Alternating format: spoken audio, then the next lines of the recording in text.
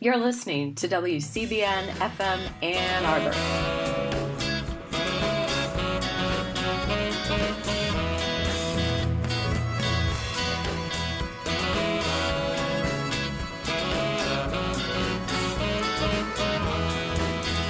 I say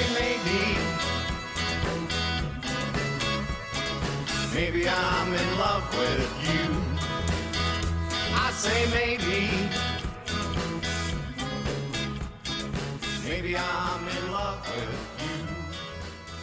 Good afternoon. You've got Living Writers. I'm T. Hetzel, and today I'm so happy to be speaking with Mark Wunderlich here and virtually via technology. Mark, welcome to Living Writers. Thank you so much, T. Glad to be here. It's great to hear your voice. Where are you speaking to us from, Mark? Let's start there. We'll set the scene. Sure. So I am at my home in Catskill, New York, which is in the Hudson Valley. That's about 100 miles due north from New York City. And I'm here in my house, which is in the countryside and near this small town. And it's a 300-year-old stone house built by a Dutch farmer around 1715. So there's a little scene setting. You've got a poem in The God of Nothingness about this house. Indeed, I do. Yeah. Do you want to read the poem, Mark? Sure. This seems like a good moment. So, this is a poem that has to do with my acquisition of this house and sort of moving in. A few things I would say is that the house, when I bought it, I've been here, almost 19 years now. And it was a ruin when I bought it. It had a big hole in the roof. Animals were living in it. All of the pipes had burst. I mean, it was really the kind of house that people say, I hope you're handy. But I really kind of fell in love with it. And so here's a little poem about the experience of buying a house that's been around for a very long time. And it's called Haunted House. I moved into the haunted house and gutted it to the bones. I wasn't alone then and worked there in a team. We evicted squirrels from their vast nutshell nest, filled dumpsters with 50 years of trash. I found 3 lit and ornamented trees in a pile of brush, uncovered secret drawings in a drawer. We tore up a floor to uncover a floor, sanded tulip poplar to a sheen. I let the others unhouse the rat snake muscled around the boiler pipes downstairs. They took it in a pail to Corlairs Creek, where it braided angrily away. I too slithered in the muddy crawl space, headlamp sputtering with sweat. When the house began to wake, the strangers began to arrive, driving their cars up our long drive to have a proper snoop. Uninvited, they told of Dutch Mary rocking in her scarf, dead slaves buried in a hollow up the hill, the wellhead by the Indian trail where carriages stopped to let their long-dead horses have a drink.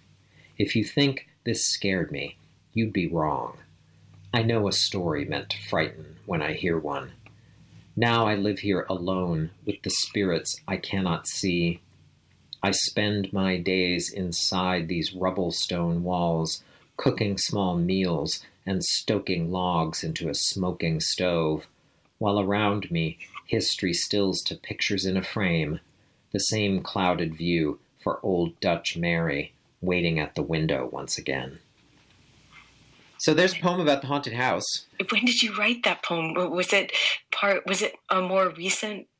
I don't know, because it sounds like you have the retrospective of, I don't know, there's time that has passed and there's different, I don't know, the house and your life. I feel like, I hope this is okay. And I want to talk about one of your poems called The Autobiographical Impulse too.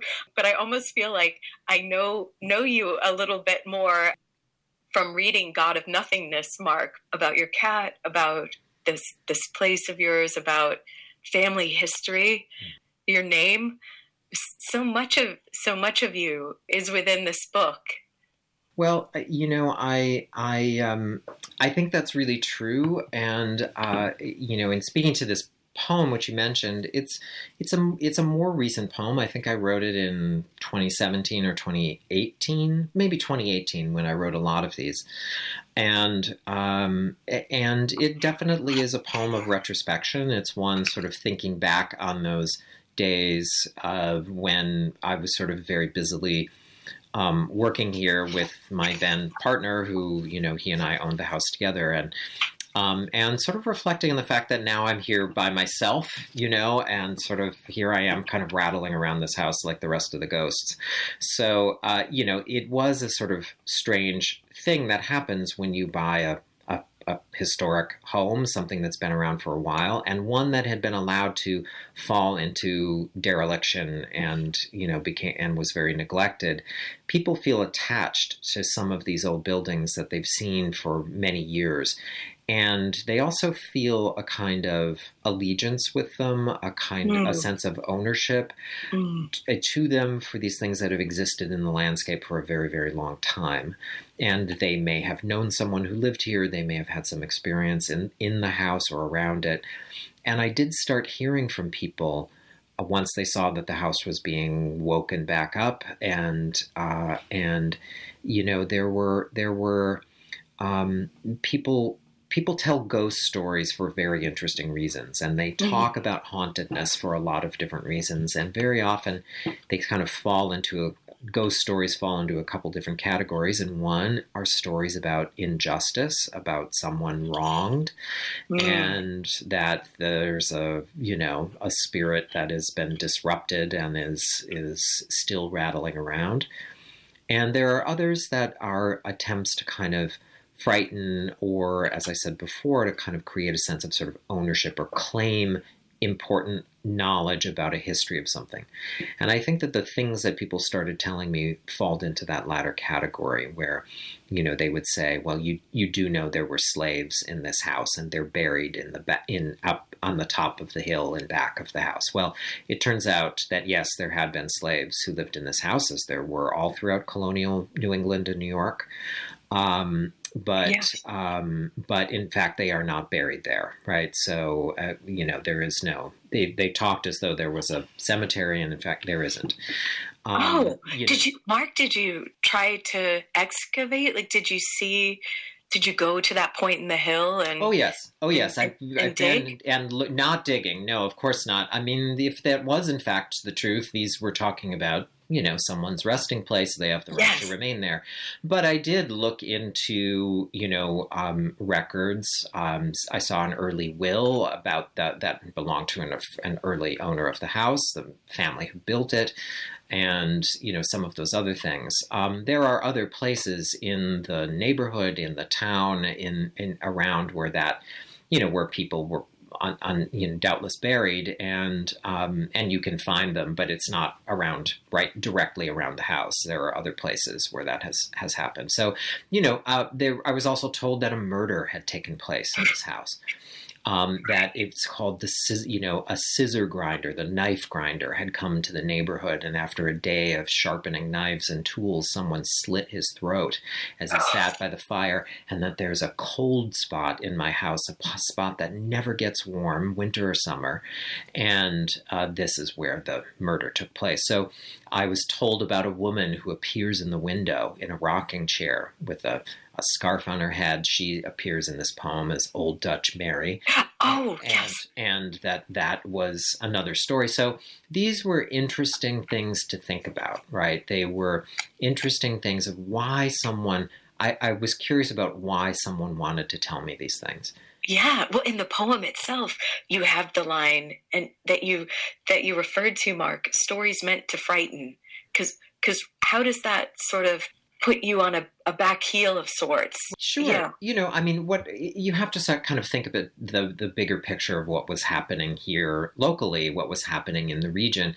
I bought the house in 2003, and this was a time of another kind of real estate boom, a time when people were, after 9/11, people fled New York City. We're seeing that again. A lot of people were looking for homes, within driving distance of New York. but that were in the country. And of course, the Hudson Valley became part of that experience, and people started moving here in droves, right? But it really created a kind of tension, and it continues to create a tension here between people who've lived here for a very long time in Greene County, where I live, which is one of the poorest counties in New York State.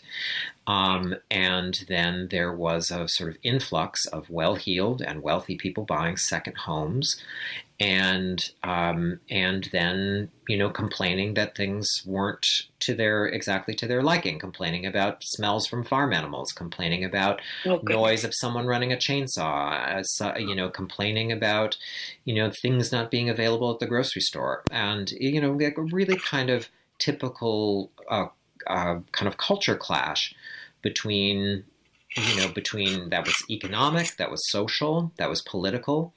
And that's part of what this was. And I was seen as part of this new wave of people, and I suppose I was, moving into the area. I was here with another man, so two gay men. There are a lot of assumptions about income and gay men and about how much of it we have. Everyone thinks that gay men are wealthy. We were not, moving into this area and buying this house and fixing it up. And there were efforts by people, I think, to sort of lay claim to a story that predated this new story that we were creating, which is understandable. And they didn't know, Mark, that you came with a knowledge from where you grew up. You're no stranger. Like, how to run a chainsaw, for example. Yes. At least in the poem, Ha Ha, Little Hunchback, it seems you were taught.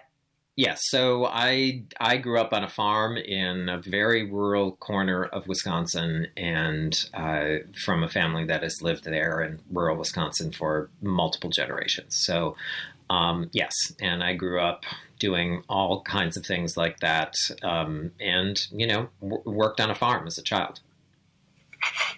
It's you know what this makes me think. Before we go any further, Mark, I'll read the short bio in the back of God of Nothingness, and then we'll keep going with parts of your story and the poems of God of Nothingness. Mark Wunderlich is the author of The Anchorage, which received the Lambda Literary Award, Voluntary Servitude, and The Earth Avails, which received the Rilke Prize. He is the recipient of fellowships from the National Endowment for the Arts, the Massachusetts Cultural Council, the Civitella Rainier Foundation, and elsewhere. He is the director of the Bennington Writing Seminar's graduate writing program and lives in New York's Hudson Valley in Greene County. More information about the author and his work can be found at www.markwunderlich.com. And Mark, I know we're going to fill in more parts of your biography today and the ideas of the mind and heart. On the facing page in The God of Nothingness, there's a photo with Charles Emery Wunderlich, October 12th, 1937 to December 22nd, 2018. Yes. Yes, that is a small photo, and that's the actual size of the photo, so it hasn't been shrunk down. And it's a photo of my father as a child. And it's when I was working on this book, my father died after a long illness, and I came across this picture of him, which I love. It's a very strange, I can describe it for listeners out there. It's just a small, maybe about 2-inch by 1-inch photo. And it's on the banks of the Mississippi, and it's sort of taken at an angle. So it seems like the angle of the shoreline goes from one corner to another corner. So it bisects the rectangle.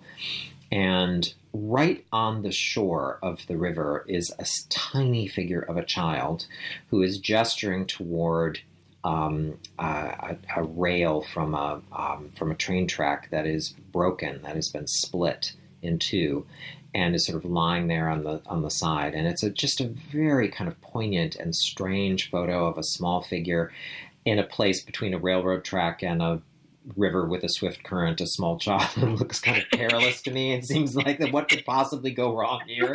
You know, I mean, but I've always been kind of moved by this strangely, artistic photo taken, I'm quite certain, by my grandfather, who was, for the most part, the world's worst photographer. And, where, everyone was even headless, not even, he just could not manage this there. And he took hundreds and hundreds of photographs at some point in his life, and they're all terrible. Except for this one, which I think is quite marvelous. And so I put it at the back of the book as a bit of a kind of found memorial for my father. Your father figures into many poems and in God of Nothingness, Mark. Yes, he does. He does. It's that kind of strange thing where one, if your parents live a long life and if you continue on, at some point they die. And even though I'm in my early 50s and my father was old, he was in his 80s at the time of his death, and he had been ill for quite some time. You're still an orphan when that happens. You still feel this kind of tremendous shift, and it means that there's a kind of part of you, the stories that I would never hear anymore, the kind of things that I had disconnect from. My father was also my relationship with him was I think, of course, all adult relationships, an ambivalent one. My father was not a kind of modern soft father as I think of them. He was more of an old-fashioned, rather hard father, a patriarch, certainly someone who, was not emotive, was not, it was almost like, it felt like a childhood more of the 19th century than of the 21st. So you kind of want to put it in that category. Might that be part of where you were in the rural, northern central part of the country? Yes, I think so. One thing about the place where I grew up, and I know that you're broadcasting from Ann Arbor, and so this is, this part of the world is not unknown to you, but it's, Ann Arbor is a kind of sophisticated metropolis compared to the place where I grew up, which was a town of about 700 people. And of course, the place where I grew up was well outside of town, isolated. And I think when I think of the kind of qualities of my childhood, one of the things that really is, that strikes me about it is the incredible isolation I often experienced as a child, and also, in a time before the internet, in a time before, so many things, there was also often an incredible lack of information. That this is the thing that I think really differentiates. I would read something and I would have a question. Here's an example. I inherited this collection of books of these anthologies of children's literature that had belonged to my father as a child, and they were from the 1930s. And they're a really interesting collection of children's literature edited by a woman named Olive Beaupre Miller. This is my book house. Yes, it is. That you wrote about in Why Do I Write? Oh, you've seen that. How interesting. I didn't know that anyone had actually seen that essay, which I wrote years ago. But please tell us. I don't mean to interrupt, Mark. Please. Well, so, the name Beupre, right? And this, of course, the name is French, Beaupre, and I with an accent, at the end. And I had no idea how to say that word. And I remember asking someone, so how is that pronounced? And people said, I don't know, Beauper or something. I don't know how to say that. And so I remember having this, just thinking how do you find out how something is pronounced? How do you ever find that out if no one knows? Or if no one around you? Obviously, it's written this way for a reason. So what could it possibly be? And I remember just being bewildered and having to figure that out. This is sort of what marks a childhood, I think for many people prior to, the era when suddenly there was an internet where all the answers are kept. And, one had to kind of try and figure these things out oneself. And so, that's one of the things that I think really kind of marks that experience. Part of this book is looking back at that time, is looking back at these experiences that existed in a place that has largely been forgotten by art and culture, largely passed over. I can think of only one book that was actually set in this region where I'm from, and it was Little House in the Big Woods, and that was even, as I say, like that was even 50 miles away. That was so. That there's really, it's a place that had no nothing referred to it, nothing contended with it, nothing translated it into culture. It was only the place that was around you. It was just what people told you about it. And in that way, I think the stories that people told about this place took on a very large life. That what I heard from my grandparents and my parents and other relatives, people in this small town, the way they talked about this place became very significant, because that's all that existed was talk. And, there was nothing more that documented it in other ways, nothing that translated it into a culture so that other people could understand it. It sounds like they were fiercely trying to keep, even subconsciously, with an oral tradition, because to mark out the existence of the place. We have these stories, we have this history. That seems to suggest a kind of self-conscious regard for that activity, for the idea of keeping alive an oral tradition. And I'm quite certain that did not exist. That what existed was really just what has existed in time almost everywhere, and that is a kind of folk cultural response and relationship to the place, a place someone is from. If there is, if no one is around who's sort of, making art about that place, you tell each other stories about it. And I think that's common. I think that's been the history of the world. But that really was, that is what I think it was to live in parts of rural America, and for a very, very long time. And I think, as I said earlier, that my childhood often felt like something from the 19th century as opposed to something from the 20th or 21st.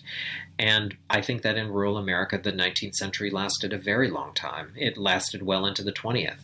And that, I had neighbors with houses with dirt floors and no plumbing and no electricity. There was the farmer who lived up on top of the hill, and they, cooked on a wood stove, and he plowed his fields with horses until he retired, because he didn't want to pay for a tractor. There were those kinds of things. My grandmother, told me stories about Native Americans who would, camp on the islands in the Mississippi in the summer and come in and trade things, in town with people. And these, long since disappeared. So there was really this sense of a kind of history that the place had that was told in these kind of remnants that were really looking back at an earlier time. And I, in a way, I think much of my poetic project in my last book, in this most recent one too, are about trying to kind of refer to that, describe it, and describe this world that is also disappearing.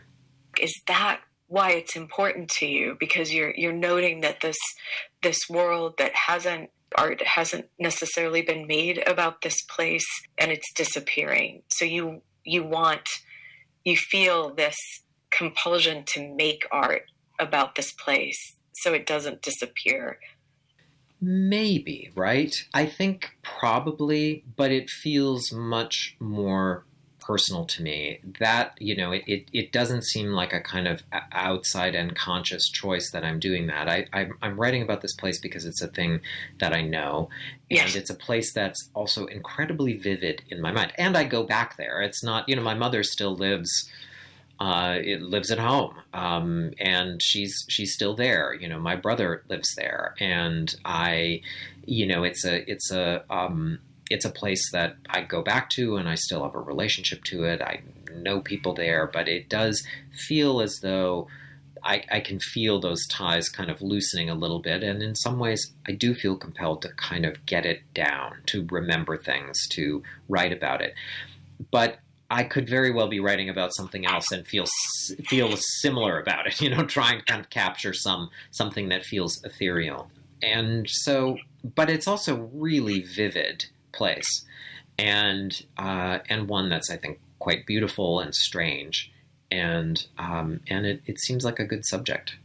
It made me think of your poem, A Driftless Sun, which is the second poem in God of Nothingness, and also is on your landing page for your website as well. And there's a moment in it, almost midway through, and let's see, you say, "Give it to me, I'll remember that bit too." When the poem is speaking about the hired man, Tiny, who died by stepping in front of a train, and his dog Bear. It's interesting. It's like there's these details. Does anyone remember this fat fact? A loaf of toast and a dozen eggs was Tiny's daily breakfast meal. Give it to me, I'll remember that bit too. These vivid memories you have, but also this reaching outward to have these other lives in the stories, because of course these lives connected to yours, Mark, and continue to in the life of the mind or heart, it seems like. Well, you know, this you mentioned this was my grandfather's hired man. It was who everyone called Tiny, and of course Tiny was 6.5 feet tall and over 300 pounds. He was the largest human I'd ever seen. Tiny was also I never heard Tiny speak, and in fact I don't know if he did. I certainly never heard him speak. And my grandfather, who was loquacious, well under 5 feet tall, and smart, Tiny was also developmentally disabled. He lived at home with his father and brother. His father is, and these two. It was a household of three absolutely massive men who all lived together. The mother had died. They were there. Tiny worked for my grandfather, and the two of them were quite a pair. My grandfather, who, under 5 feet tall, this little man, talkative, always talking. And Tiny, who never spoke, who was 300 pounds and 6.5 feet tall, this massive wall of a man, and the two of them were always together. And you can imagine the figure that these two got together as they kind of moved through the world as a team, right? Because they were together all the time. Tiny just could pick anything up. He could lift anything. He was there doing this incredibly hard stuff. And my grandfather, who was this very small man, couldn't and was old. And and I remember these people were these fixtures in my childhood. And I think it really is like something from a fairy tale when you think about it, like these two kind of walking down the street, together, making this kind of team. Tiny, of course, and I don't know what his name was, what his Christian name was. I have no recollection of that. But I do remember his death, and it was after my grandfather had died, and Tiny, that was sort of, Tiny didn't have a job after that, and he committed suicide, and he committed suicide by stepping in front of a train, and it was, it was a terrible, very sad ending to his life. And at one point, I was just thinking about him, thinking about his life, thinking about that man, and about his demise, and kind of just wondering who remembers him. Who is anyone left alive who thinks about him? Neither he or his brother married or had children, or that family kind of died away. And I just thought, does anyone remember and think about this person anymore? And I thought, well, I do. I think about him. I remember him. He was a very gentle man. He was, very kind of biddable and always around and completely silent. It's a very strange thing to kind of think about. And this person who I know so little about, but who I remember, I have no idea what he thought about anything. I have no idea if he spoke to my grandfather. As I said, I never heard him speak. It is amazing to think that people can have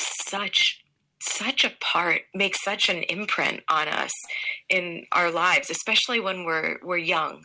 As you're looking back and in these poems, Mark, almost they become part of the imagination and the fabric of our known world at that time. And then it is vivid.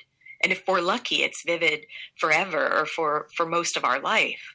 Well, you said the word imprint, sort of leaving an imprint. I just am recalling something else about him. So my grandfather had a pickup truck, and it had, the faux wood panel on the side, and it was a short box pickup, and it had been jacked up so that the axles had been raised, and it had big tires, like almost not quite a monster truck, but it had been sort of jacked up, and it had a short box. It was bright yellow. It had a great big long CB whip antenna on it.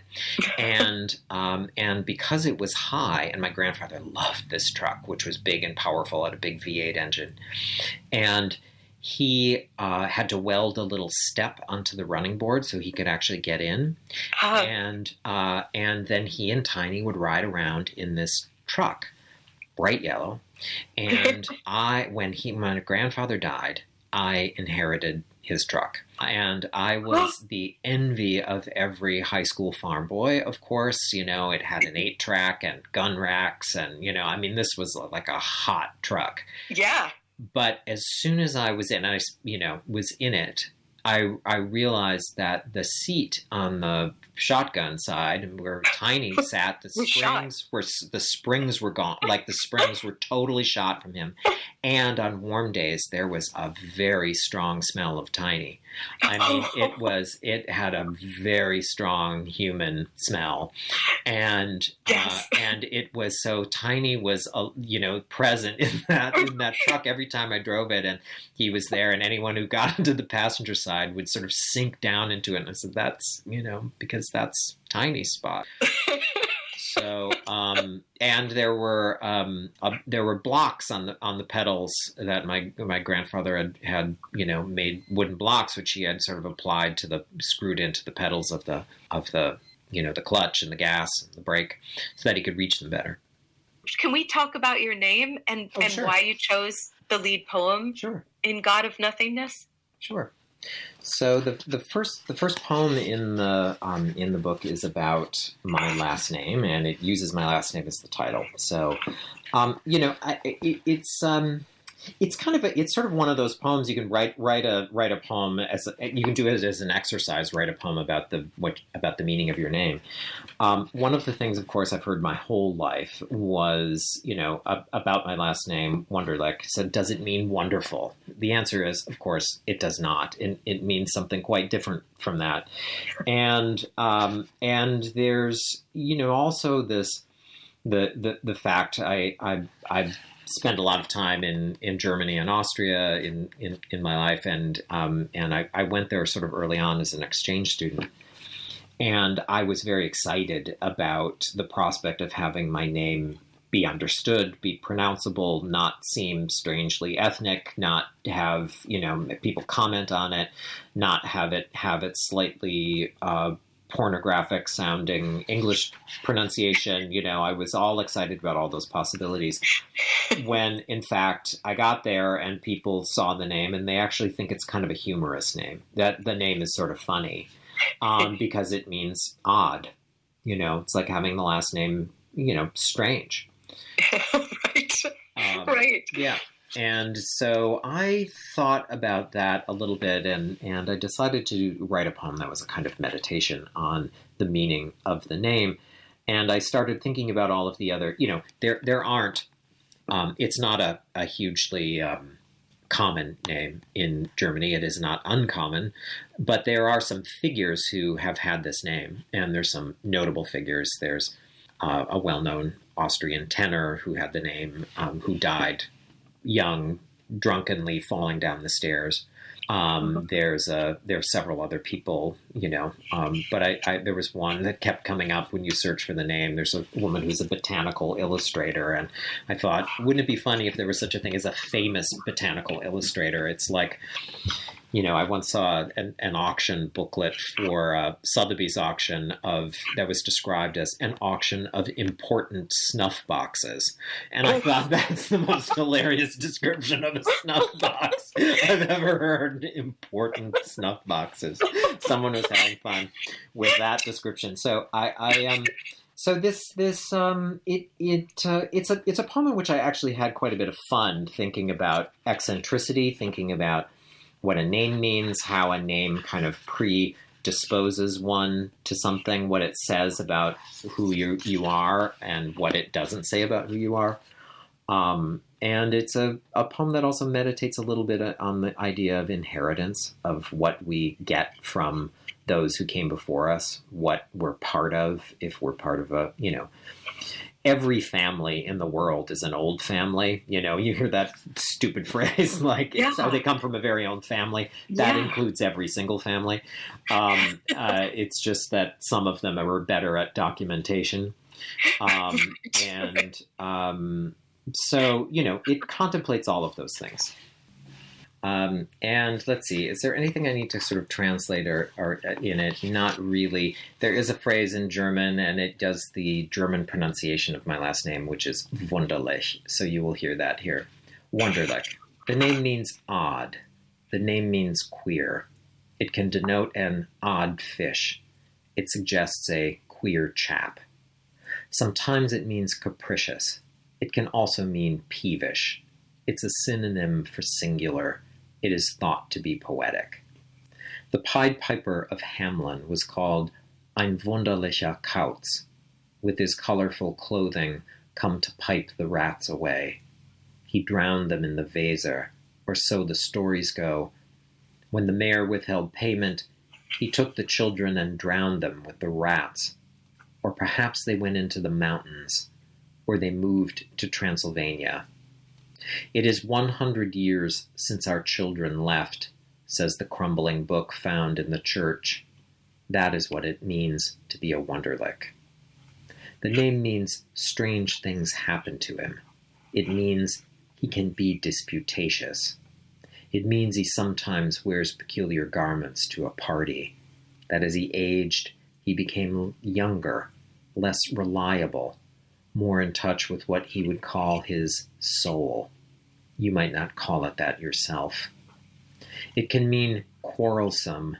It can mean he prefers cats. It can mean he has a gnome tattooed near the hair underneath his arm. It means he loves Christmas like a simpleton. It means makes sushi out of Spam. The name means curious, as in he bought a haunted house, and since weaning he's not touched a woman's breast. It means he loves the color orange. It means he studied Dutch. It means pancakes for supper once again this week, and that he prefers to knit his own socks. The name means electric organ maestro. The name means famous botanical illustrator. It means the drunken tenor ass over tea kettle down a set of Viennese stairs. It is true there are few of us, that we spread ourselves thin around the globe. Find us making wine in Hungary, herding cattle in Namibia, captaining a ship somewhere off the Chilean coast. My Wunderlichs steamed up the long brown Mississippi in a boat that put them and their peculiarities off in Wisconsin, where the name means a shady farm growing a crop of moss on a roof, an old man with a pistol in his pants, a child who didn't survive and occupies a pagan's ashy grave atop a limestone bluff, where the wind speaks his strange name or worse. voices recognition, an attribution, or a curse. Thank you, Mark.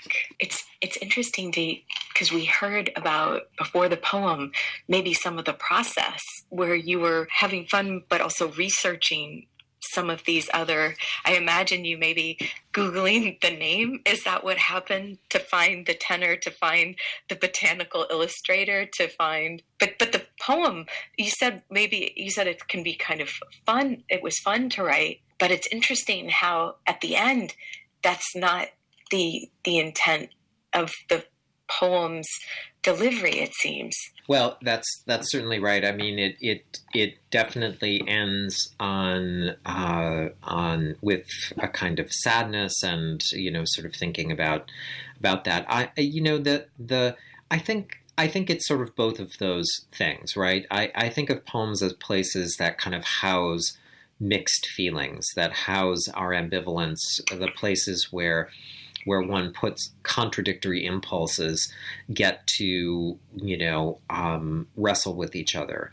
Yes. And that's what that's just the sort of basic Keatsian idea of negative capability, where you have the idea that the poem does not solve or resolve something, but that it contains something. It contains a kind of tension that one experiences within contradictions. And that there's something in terms of thinking about my name. I've known about these different figures much of my life. About there's a musician he's not in the poem, a musician. Fritz is the tenor. I'm forgetting what his name is, but at Wunderlich, who was, the electric organ maestro. He is in fact in there. Yeah. Yes. Yeah. He in fact played like a Moog organ and was known in the 70s all throughout Germany for these like schmaltzy songs he used to play. It was really funny. And I occasionally get contacted by hipsters in Germany who want to know if I'm related. So that's actually kind of a funny thing. But that the poem is also about the kind of sadness of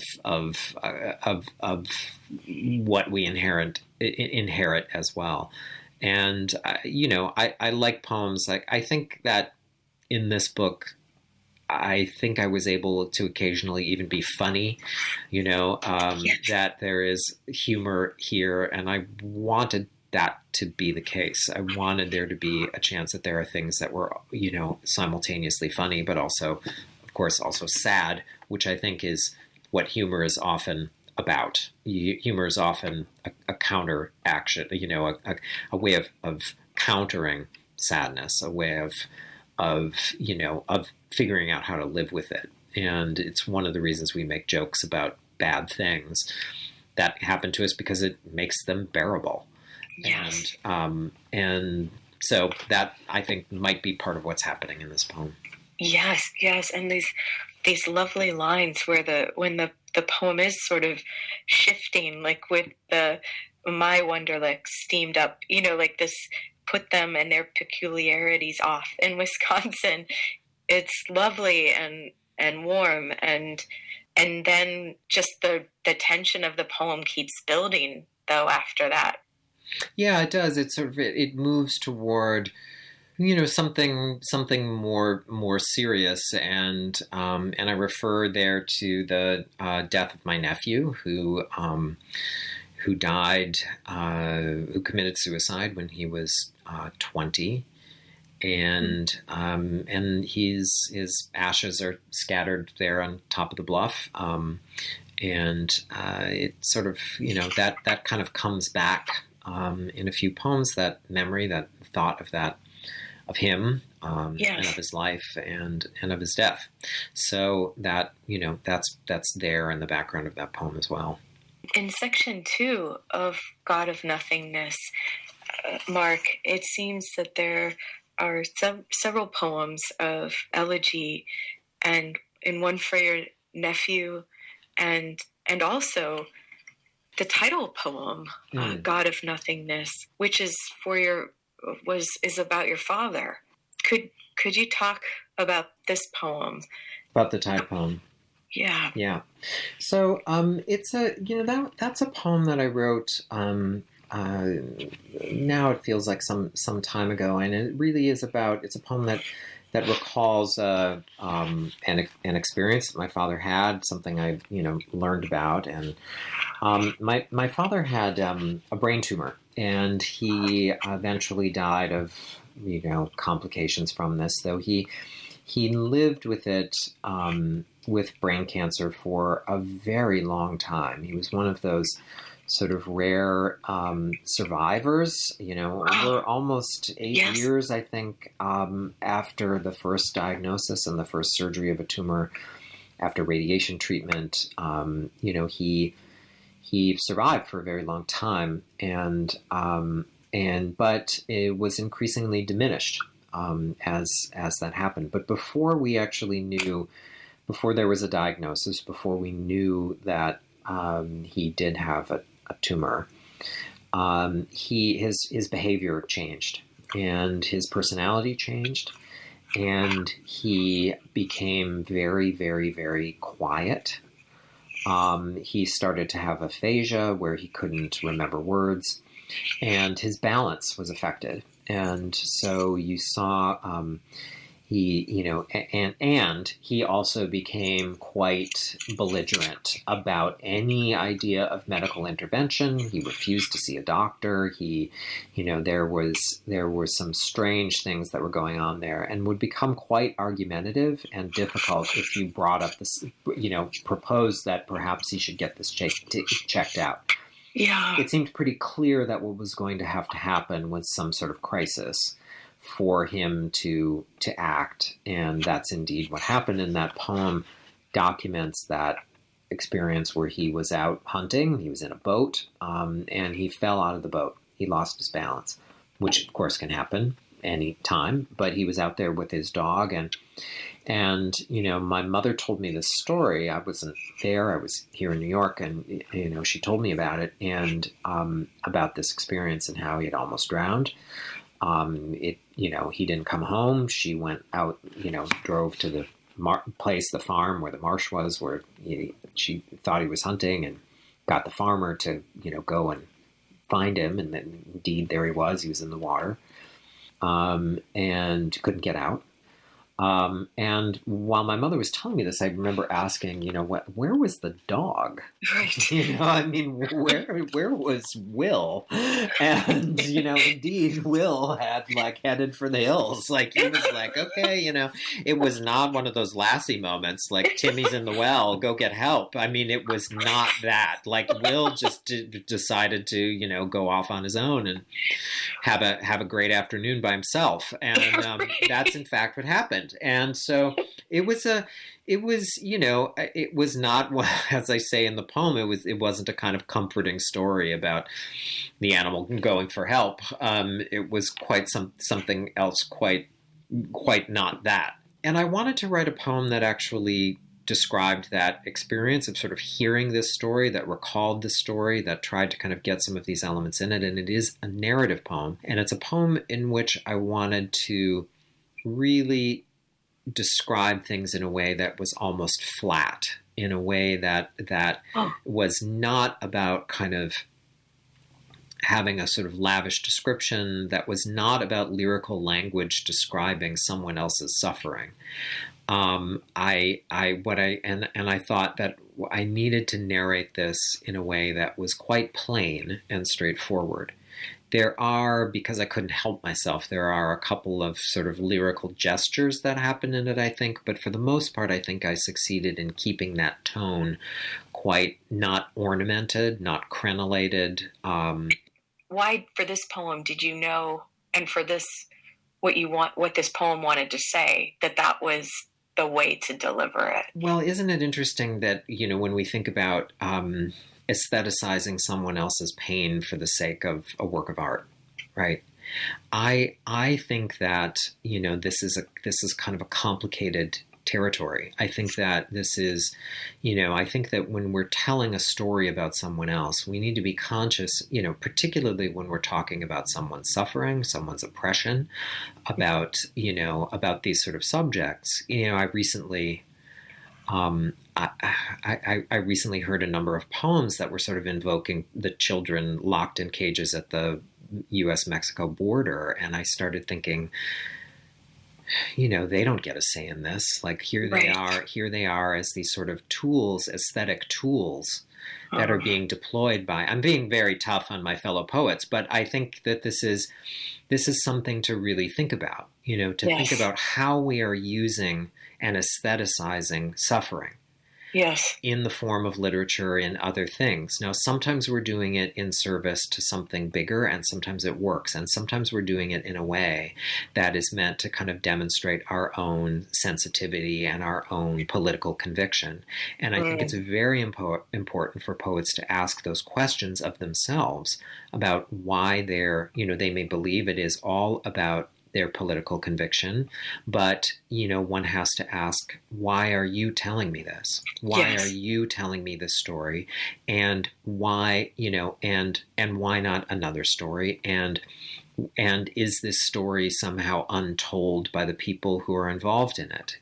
And so those are, and there are a lot of, I don't want to sort of shut the door on anyone writing about anything, right? But I think that these are important questions to ask as we approach subjects. And I started thinking about the idea of writing about my father's illness and his suffering.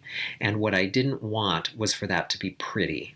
And I didn't want that experience to be one in which I also thought, I guess I need to make this about my understanding of it and not sort of place myself in his, as if I had some insight into what his experience was. And so you have those moments in the poem, I must correct myself, or the water was cold, I know that. Right. And I think that the poem isn't necessarily about me wanting to make some declarations about this, but me contending with this idea of how do you tell this story?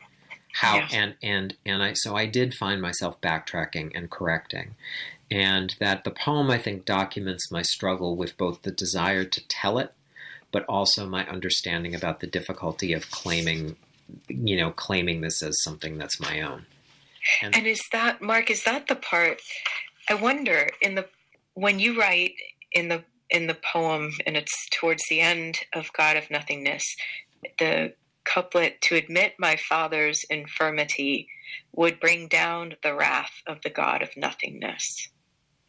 Yeah, that's a sort of turn that the poem takes, right? It's the place where the poem moves away from a description of events, from something that is very factual, to something that becomes, largely metaphorical, where I talk about this idea of this invention of mine, this sort of character, this sort of figure of the God of Nothingness, which is really a sort of metaphor for death, a metaphor as a kind of God of death and destruction or illness, that sort of thing that comes in and doesn't seem to care about the suffering that it's going to cause, or I started kind of imagine that as a kind of figure in a very pagan way, imagining a kind of god of death that would come in heartlessly, coldly, bringing destruction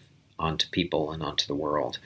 And so that was this figure I kind of concocted and put in the poem, but that's also the place in the poem where it begins to turn toward the metaphoric and toward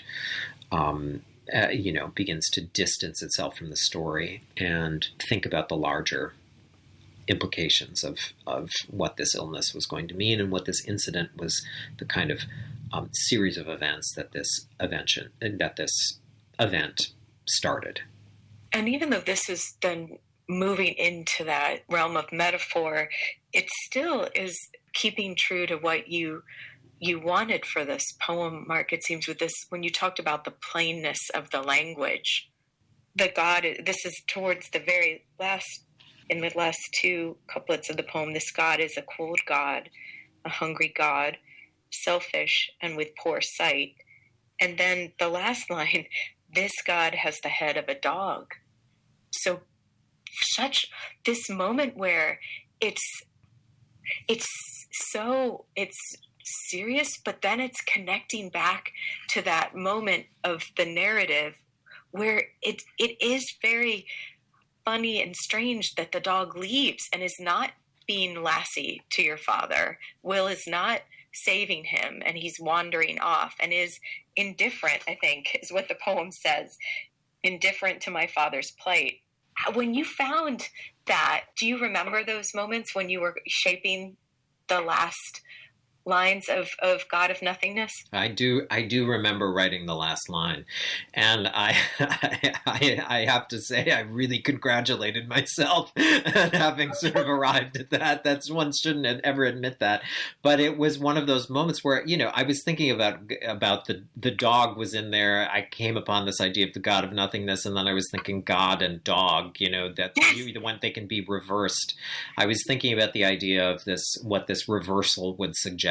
And I had that vision that you know, of the Egyptian dog-headed, jackal-headed god as well. That came into my mind, and which I'd always been kind of haunted by as a child, you know, coming across those images of the ibis-headed god and the dog, the jackal-headed dog. And so that kind of came into it as well. I thought of those, you know, the reason we know about those, the depictions of those gods, is they were painted inside of tombs. They were there to accompany the dead.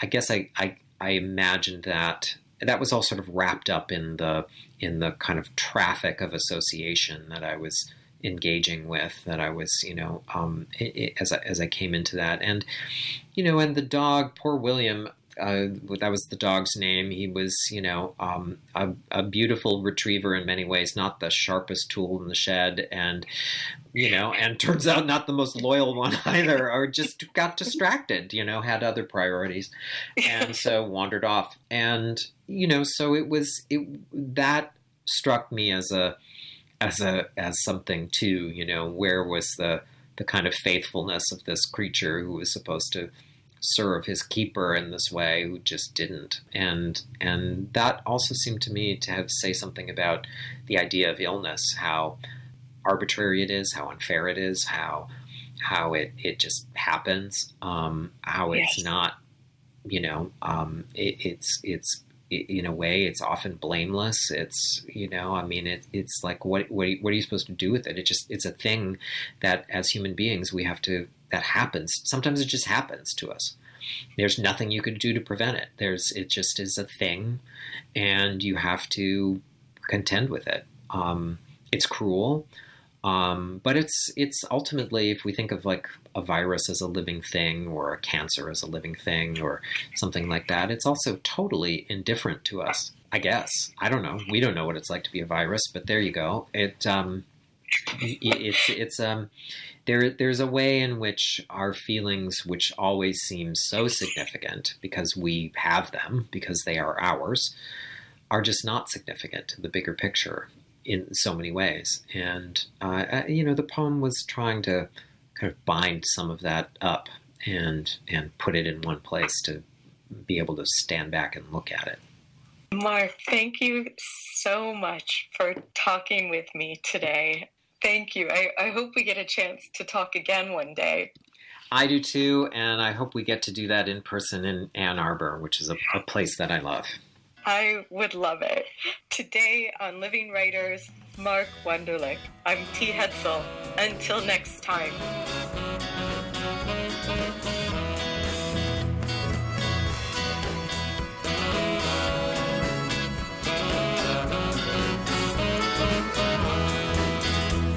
Say maybe I'm in love with you. I say maybe I'm in love with you. You put your arms around me, I'm in love with you. You say that you believe me, that our love is true. I say maybe I'm in love with you. I say maybe I'm in love with you. Your love brings shivers stranger.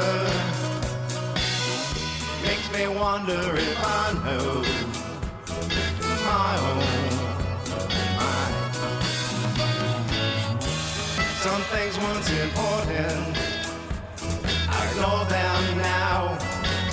I wouldn't know it if the world came to an end. I wouldn't know it.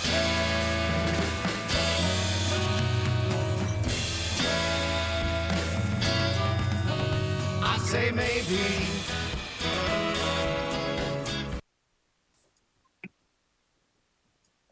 Welcome, everyone, to the Daily Sports Report on WCBN 88.3 FM Ann Arbor. I'm Zachary Linder, along with Ryan Dolson and Connor Eargood, and I would like to remind you that this episode is being pre-recorded on the night of Tuesday, October 19th, which means we will not be able to cover any events that occur between now and when this airs on Wednesday, October 20th. And I'd like to talk today about what we saw with the NFL in Week 6, and I think trying to figure out who's a legitimate contender and who's a pretender after we saw some unexpected 3-0 starts. And I want to start with the AFC, and the big team I want to talk about is the Denver Broncos, because they started 3-0 by beating the Giants, the Jaguars, and the Jets, which I think should have raised a lot of red flags, but people really believed in that Broncos team. And it's sorry, go ahead. And, you know, they lost to the Ravens, and of course, Teddy Bridgewater got injured with a concussion in that game. But then, since then, they lost to Pittsburgh, and then they lost at home to the Raiders.